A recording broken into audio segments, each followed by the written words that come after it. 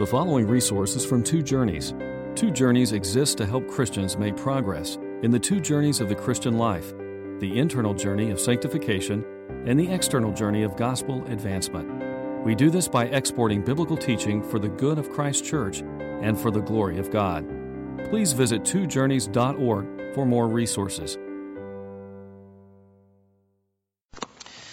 Well, you've heard the reading of Genesis 22, and the more I look at this magnificent chapter, the more it encourages me and strengthens me in my faith. We have in Genesis 22 an amazingly complete Old Testament picture of salvation, both from the human side and from the divine side, both from Abraham's side and from God's side. We've looked last time, 2 weeks ago, at an aspect of Abraham, namely his obedience, and we're going to look some more today at the human side of salvation, and specifically trying to understand the relationship between faith and works. And we're going to be looking at some New Testament commentaries on Genesis 22, in James 2 and in Hebrews 6 and some other places. We're going to try to understand the nature of the kind of faith that saves you. And how the faith that saves, the faith that justifies, gets worked out in an energetic life of obedience. That's what we're going to see. As I look at this, there's two different themes, and it's beautiful to see just all the richness, because you see also not just the human side and what a life of faith looks like, as Abraham literally walks on earth and leaves footsteps for us that we can follow. And Paul talks about that in Romans 4, that we in Romans 4:12, we follow in the footsteps of our father Abraham. And so we're supposed to learn what he was like. We're supposed to imitate his faith. So that's the human side. But then we also see in type, or in acted out prophecy, the gospel of Jesus Christ. And we're going to look at that, God willing, next time and for some time after that. Because we have pictured for us the sacrifice of Jesus Christ here in a beautiful way. Now, on the human side, I've thought a lot about it, and there's two aspects of the human side that I think are really marvelous. One of them has to do with the issue of friendship with God. You know, Abraham was called God's friend, and James picks up on that after the account in which he describes, and we're going to be looking at that later on. But he says that he was willing to offer Isaac up as a sacrifice, and he was called God's friend. Now, Jesus in John 15 says, "You are my friends if you do what I command." Do you see that? The connection between a lifestyle of obedience and submission to his law and friendship with God. Conversely, James 4 says that friendship with the world is hatred toward God. So the issue here is one of friendship with God. Are you God's friend? Do you have a friendship with God today? Many of you perhaps came hoping for friendship. There's a lot of loneliness in the world. There's a lot of loneliness in America, and we've seen the isolation that comes in our culture. People don't know each other. They don't know their neighbors as much as they used to. They're isolated from each other. And so they come to church, at least in part, that they might build relationships, that there might be friends here that would welcome them, and so there are. It's my prayer that that would happen all the more, that we would be more and more loving of strangers, inviting people in, because there's a lot of loneliness and brokenness out there. And the church is a place where you can go and meet people and be refreshed. But you know, more than anything, I'm concerned that you be friends with God, that there be friendship with God. And God says, this is the one that's my friend, the one who hears and obeys my commands. Abraham was called God's friend because he was willing to obey. And so we see kind of stair steps in that relationship. We see faith. And then we see the fear of the Lord as the angel of the Lord stopped him and said, "Now I know that you fear God because you have not withheld your son." And we see obedience, costly obedience as a result of fear of the Lord. And then we see friendship out of all of that. And so there's that whole theme. Then there's the other aspect of the whole harvest and the vindication of Abraham's faith. This was a lifetime of working that God had been doing in Abraham. This didn't happen overnight.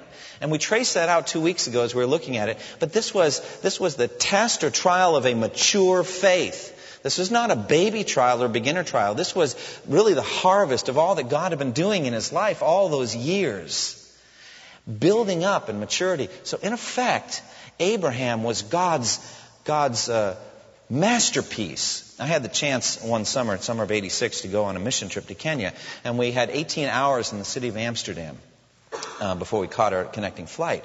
And I got the chance to go to the Rijksmuseum in Amsterdam where some of the Dutch masters, the paintings of Rembrandt and others are there. And one of these paintings, I'll never forget it, it was absolutely huge.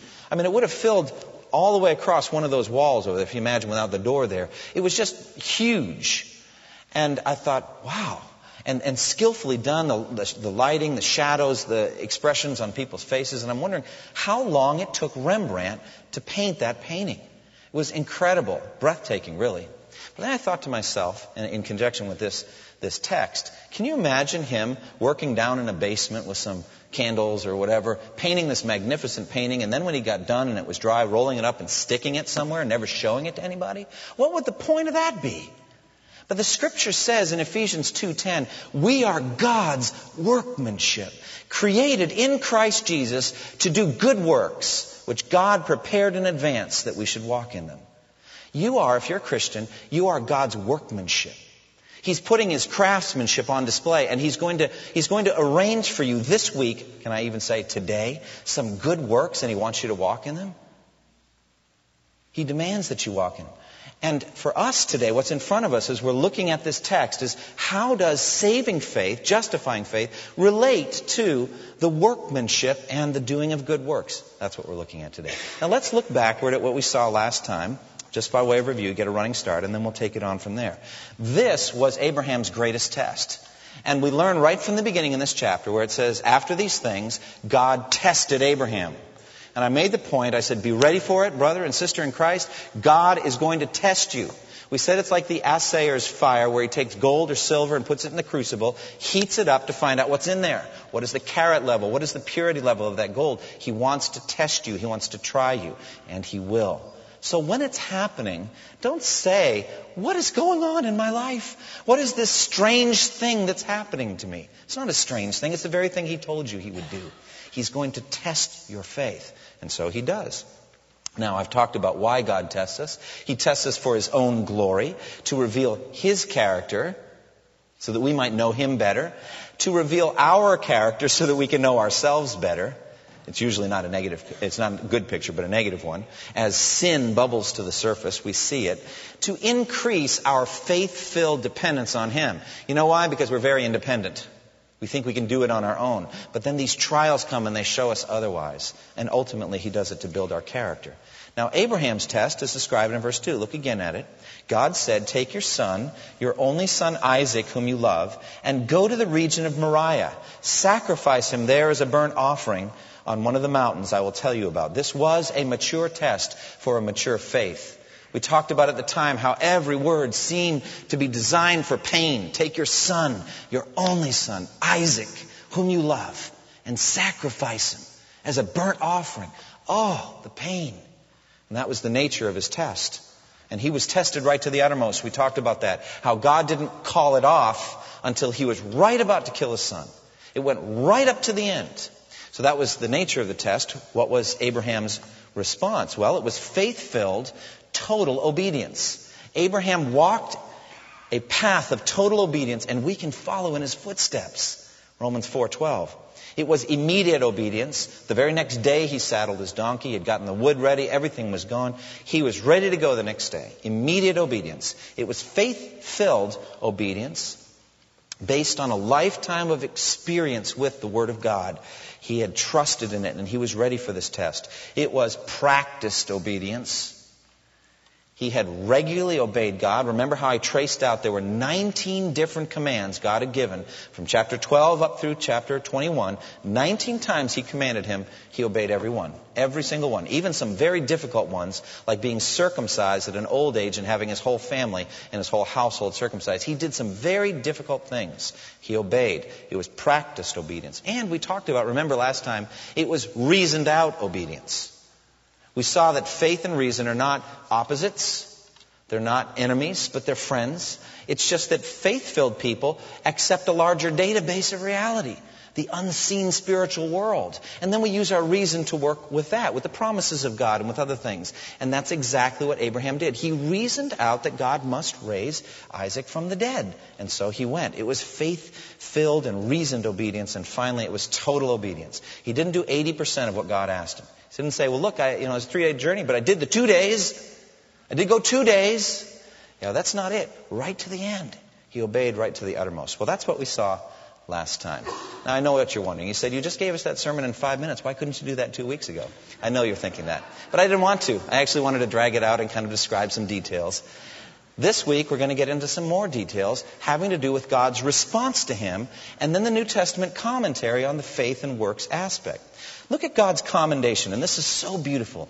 Oh, brothers and sisters, that you would have a moment like this, that God would commend your courageous obedience. Aren't you hungry for that? Aren't you thirsty that you would live in such a way that God would commend you in this way? Oh, how sweet is that, the commendation from God. But look what he says. Verse 11 and 12, the angel of the Lord called out to him from heaven, Abraham, Abraham. Here I am, he replied. Don't you love that? Oh, wouldn't you love your soul and your spirit to be so ready to obey God? Here I am, he replied. Do not lay a hand on the boy, he said. Do not do anything to him. Now I know that you fear God, because you have not withheld from me your son, your only son. Now this was an absolute last-second reprieve. I mean, do you get the sense the knife was actually on its downward arc? If he had waited even a second later, Abraham probably wouldn't have been able to stop his arm. I mean, it was just that close, right to the end, and he gets the reprieve. In effect, a stay of execution. And Abraham had passed the test. He had passed the test. He had been faithful right to the end. And now comes the rewards of obedience. This is very similar to the feeling you get in 2 Timothy 4. Some of you are studying 2 Timothy in Sunday school. And what a magnificent statement when Paul says, I have fought the good fight. I have finished the race. I have kept the faith. Now there is in store for me a crown of righteousness, which the Lord himself will award to me on that day. And not only to me, but also to all who have longed for his appearing. Oh, what a triumphant note that was for Paul. His test was, would he preach the gospel to megalomaniac Nero in Rome? And he passed it. He did it. And what a sweet air of obedience and God's commendation on the other side of that. And that's what it was for Abraham too. And with it, however, comes an astonishing mystery. Well, what do I mean by that? This incredible statement that the Lord makes, now I know that you fear God. Now, I'm telling you, brothers and sisters, we could meditate on that for a long time and never plumb the depths. What do you mean, now I know? It'd be one thing is we speak that way to each other in a human way, a human language. Well, now I know how much you love me. Or now I can see that you are willing to obey me by how you're acting. But we didn't know. It could have gone either way, right? But not so with God. You see, God is omniscient. He knows the end from the beginning. He's the Alpha and the Omega. And he was the Omega at the same time that he was Alpha.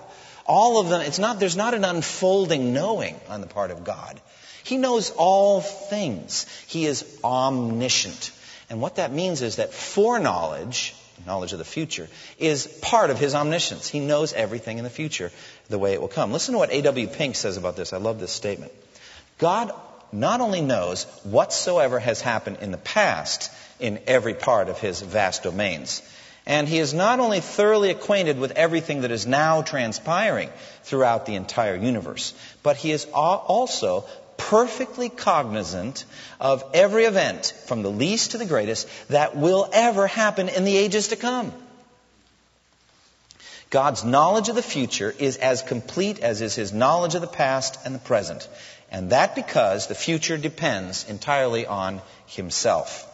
Were it in any way possible for something to occur apart from either the direct agency or permission of God, then that something would be independent of him, and he would at once cease to be supreme.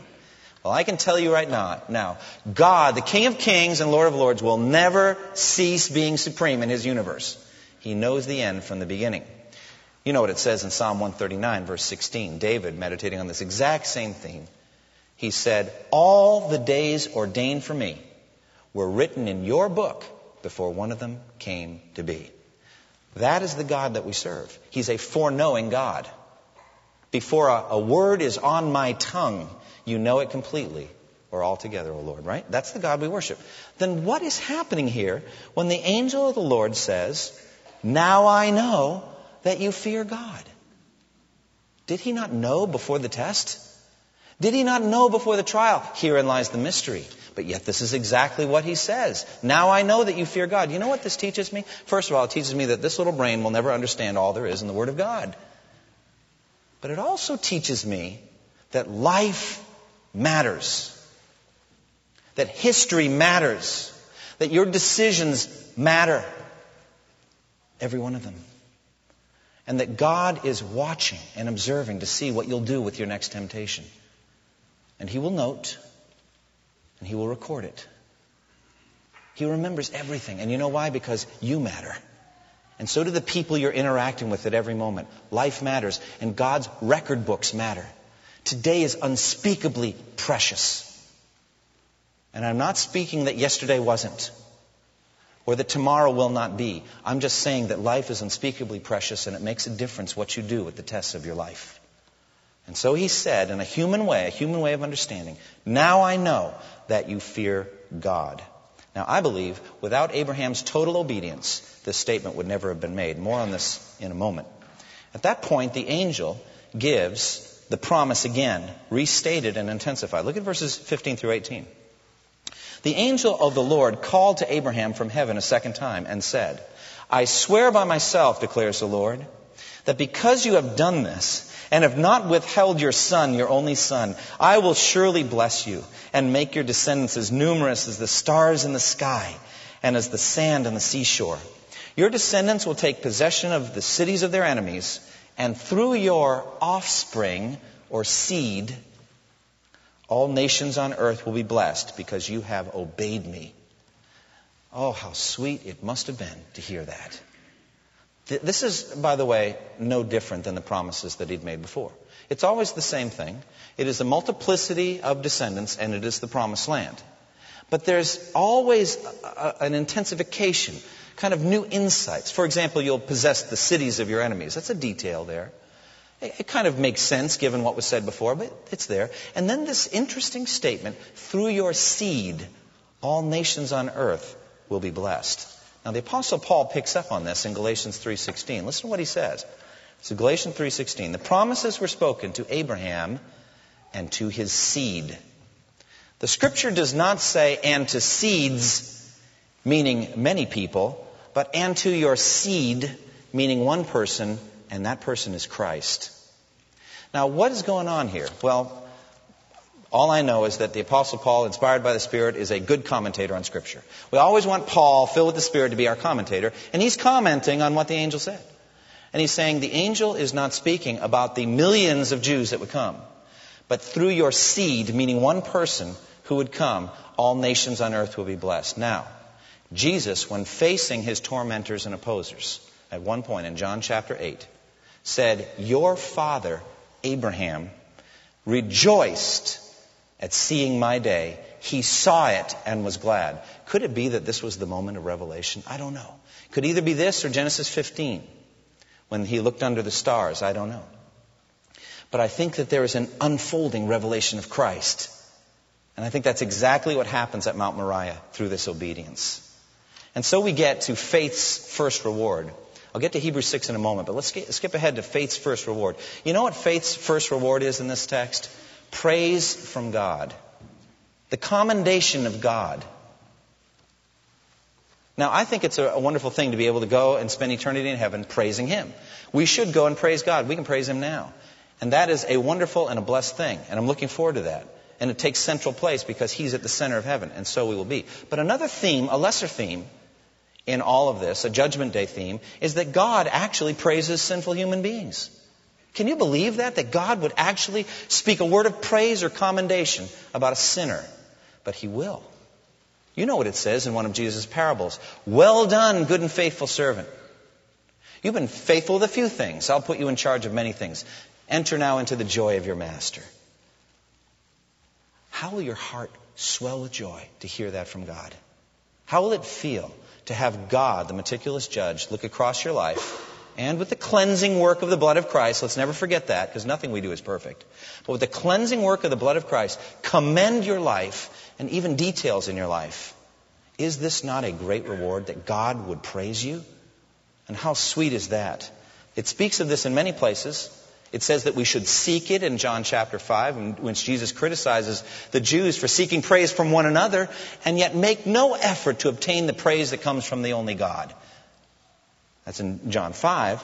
In Romans 2:29, he said, a man is not a Jew if he is only one outwardly, nor is circumcision merely outward and physical. No, a man is a Jew if he is one inwardly, and circumcision is circumcision of the heart, by the Spirit, not by the written code. Then he says, Romans 2:29, such a man's praise does not come from men, but from God.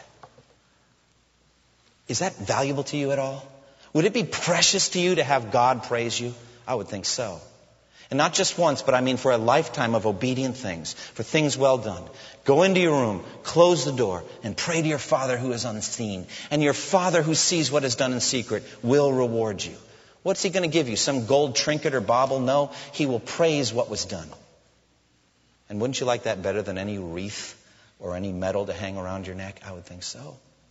Praise from God is reward. It says the same thing in 1 Corinthians 4:5.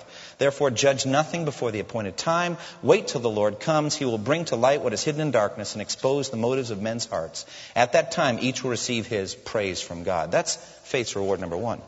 Faith's reward number 2 here in this text is greater self-revelation from God. Would you like to know God better here on earth? Wouldn't you like to have Him open up and show Himself to you more? Oh, that's so precious, isn't it? That God would show Himself more to you than He's shown before. Now it says in Isaiah 45, verse 15, truly you are a God who hides Himself, O God and Savior of Israel. You'd say, well, that's not the God that I know. Oh, yes, it is. It's the God you know every day because you don't see Him. And sometimes you may even wonder if He's even there. Those are just echoes from the devil, but there it is. Wondering. Our God is a God who hides Himself and who chooses or doesn't to reveal Himself. To whom does He reveal Himself? Well, the Scripture says again and again that He shows Himself more and more to those who obey Him by faith. If you obey Him in a costly way, He'll show Himself a little more to you. For example, John 14:21. Listen to this. Great verse. He who has my commandments and keeps them, he is the one who loves me. And he who loves me will be loved by my Father, and I too will love him and will disclose myself to him. I'll reveal myself. I'll manifest myself to the obedient keeper of my commands. Would you like to know God better? Then walk in the footsteps of the faith that your father Abraham had in Genesis 22. Do you think that Abraham knew God better when he walked down Mount Moriah with his living son Isaac than when he walked up? I think so. He learned more of God's faithfulness. He learned more of God's future plans. God had revealed and opened Himself up to him. Faithfulness of God. Now, take a minute, if you would, and turn to Hebrews chapter 6. This is one of the New Testament commentaries on our text, and I want to try to understand it. And it has to do with God swearing by Himself for our benefit. Now, that's an odd thing, really, an oath in which God swears by Himself. This is what it says in Genesis 22. I'm looking at Hebrews 6, 13 through 19 while you're turning there. But in Genesis 22, it says, the angel of the Lord called to Abraham from heaven a second time and said, I swear by myself, declares the Lord, that because you have done this and have not withheld your son, your only son, I will surely bless you and make your descendants as numerous as the stars in the sky and as the sand on the seashore. Your descendants will take possessions of the cities of their enemy. And through your seed, all nations on earth will be blessed because you have obeyed me. Now, what an interesting thing that is for God to do. I solemnly swear by myself that. And that's what He says. Well, the author of Hebrews picks up on this, and I think he's reaching back also, in my opinion, to Genesis 15 with the solemn covenant-cutting ceremony in which Abraham asked, now, how can I know that I'm going to get the land? Remember what he said. He said, take the animals and cut them up in pieces and make the path. You remember what happened. And then God, in a kind of a theophany, a picture of God, came down in a blazing fire pot and moved through the pieces. You remember that, Genesis 15. Now here in Genesis 22, he is taking an oath stance and says, I hereby swear by myself that through your seed, all peoples on earth will be blessed. So in effect, he links his character, frankly, he links his own existence as a being to whether Abraham will get the land. And he links his truthfulness as a God to whether through Abraham's seed all nations on earth will be blessed. Isn't that incredible? Well, the author in Hebrews 6, doesn't want you to miss that. And frankly, he says the whole thing was written for you anyway. It wasn't written for Abraham. Frankly, Abraham had been dead for 500 years when this was written. Moses wrote it 500 years or so after Abraham. He was already in his eternal reward. It wasn't written for Abraham. It was written for us, so that we, future, succeeding generations, could read it. And why? Well, the author of Hebrews says it's so that you may be greatly encouraged in your faith. That's the bottom line. Listen for it. I'm going to read it, but that's the bottom line. The reason we're studying Genesis 22 carefully, the reason we're talking about God swearing solemnly by himself, is so that you will realize how truthful is God who has made promises to you. And what promises has he made to you? We'll get to that in a minute. You know what they are. We'll get to it in a minute. But our God is a truthful God, the very one who passed through the pieces in the fire pot, the very one who stood and said, I hereby swear by myself that this is the one that we're dealing with. Now look what he says. This is Hebrews 6:13. When God made his promise to Abraham, since there was no one greater for him to swear by, he swore by himself, saying, I will surely bless you and give you many descendants. And so after waiting patiently, Abraham received what was promised. Men swear by someone greater than themselves, and the oath confirms what is said and puts an end to all argument. Because God wanted to make the unchanging nature of his purpose very clear to the heirs of what was promised, he confirmed it with an oath. Verse 18, it's Hebrews 6:18. God did this so that by two unchangeable things in which it is impossible for God to lie, that's you and me, by the way. If you're into circling things in your Bible, circle that and say, I'm in here, I'm in the we, I'm included in the we. God did this so that we who have fled to take hold of the hope offered to us may be greatly encouraged, exhorted, strengthened in our faith. We have this hope as an anchor for the soul, firm and secure. That's what the author's saying. You know what he wants to give you? He wants to give you stability in your Christian life. He wants to give you an anchor that's not going to pull out when the storms and trials come, and we already know they're going to come. We know they're going to come. And he wants an anchor that's going to be strong enough to hold your soul in place. And where is that? Connected to Christ. And so we had this picture of the covenant-cutting ceremony in Genesis 15, in which God in the fire pot moves through the pieces and says, so may this happen to me if I do not keep my promise. May I be blown to bits like this animal's cut up. Secondly, I hereby swear solemnly by myself that through your seed all nations on earth will be blessed. God has these two unchangeable things in which it is impossible for him to lie, so that you could be greatly encouraged in his covenant promises to you. And what are those promises? Well, I'm saying that they're better than the promises he made to Abraham. Better. They're better promises. You know what he's promising you? He's promising that you will live forever in an incorruptible place and an incorruptible body with other people like you, worshiping the eternal God face to face. Now that's an incredible promise. And he wants you to be certain of it. He wants you to be greatly encouraged, to throw off the discouragements of life, and to say, this gospel towers over anything that's going on in my life. It towers over any physical illness, any monetary problems. It towers over anything going on in me, because God has made me a promise and it is unshakable. That's what he's getting. Someday, if you're a Christian, you will be in an incorruptible body with a soul that shines like the sun in purity and holiness. That's what he's saying is going to happen to you. Are you encouraged? I'm encouraged. Whether you're encouraged or not, I'm encouraged. I'm greatly encouraged. Hebrews 6 is for my great encouragement. It's for you too. All right. Now you're wondering, when are we going to get to faith and works? I don't know, next week. But anyway, faith and works. That is the final issue, and it's the final comment on this text. Look at James chapter 2. Turn over to James chapter 2. This is the vindication of Abraham's faith. Faith and works. And James and Paul, who I would think would have been friends being Christians, seem to be having an argument over the meaning of the word justification. If anybody ever said to me, there are contradictions in the Bible, I would say, well, show me one. And if they knew anything about the Bible, they would choose this one and go here first. Because it seems like James and Paul are saying absolutely opposite things about justification. Have you struggled with this before? In Romans 3:28, just stay in James 2, we'll get to that in a minute, but in Romans 3:28,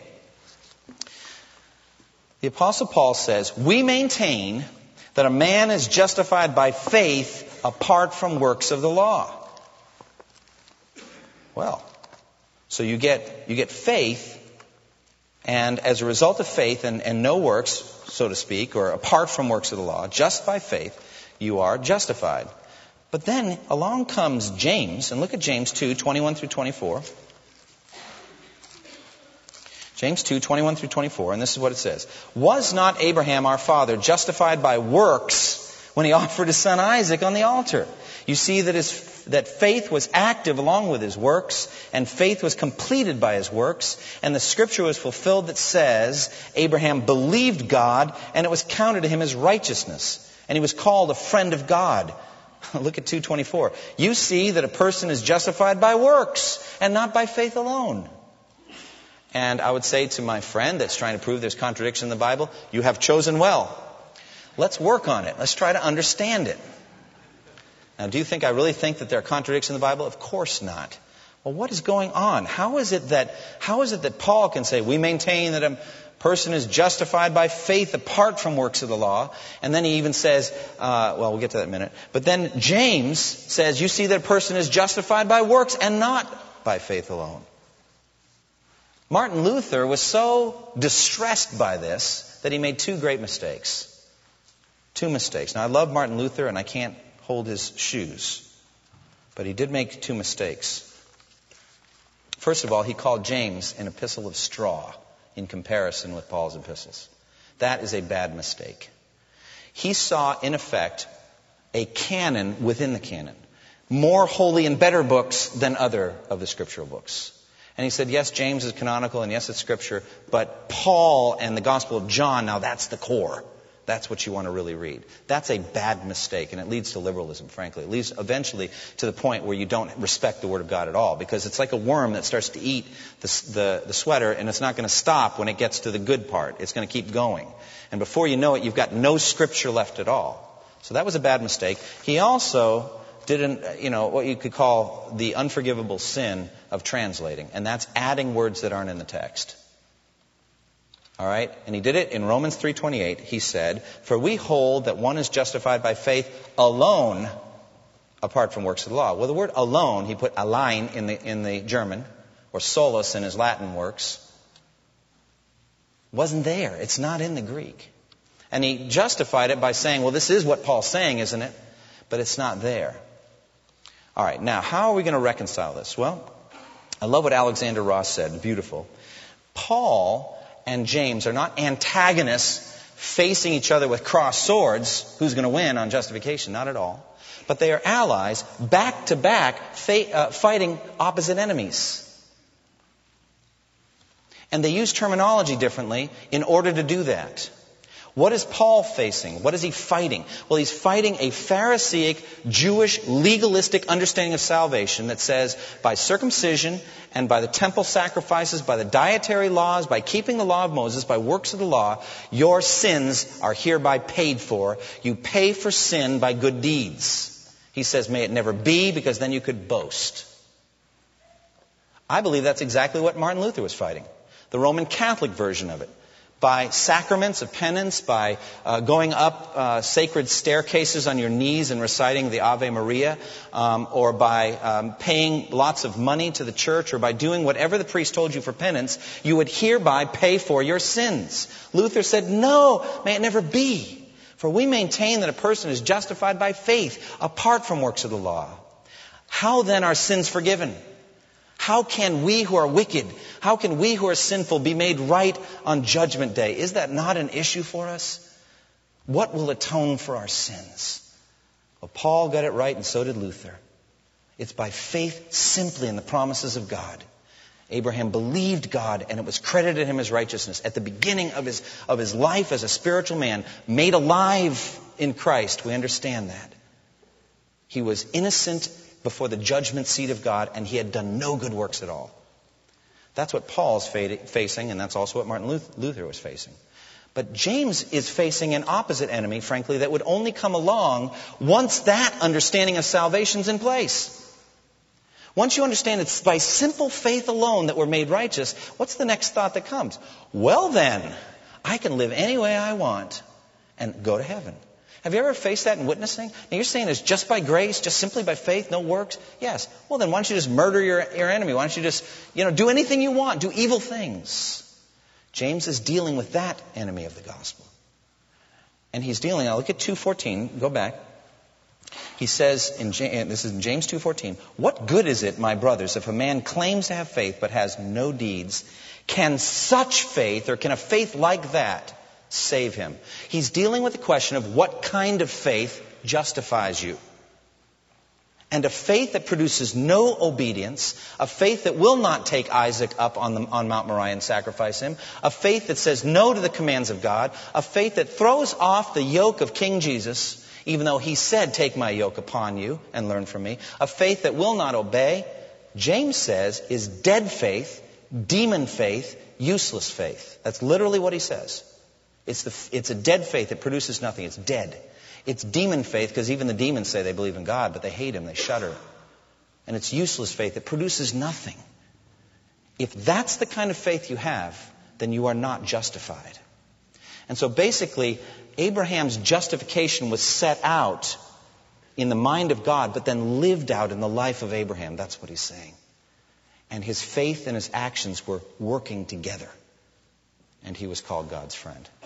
Now, I'm not saying this is easy to understand. But I'm saying it's taught again and again and again. God has saved you in order that you might be zealous for good works.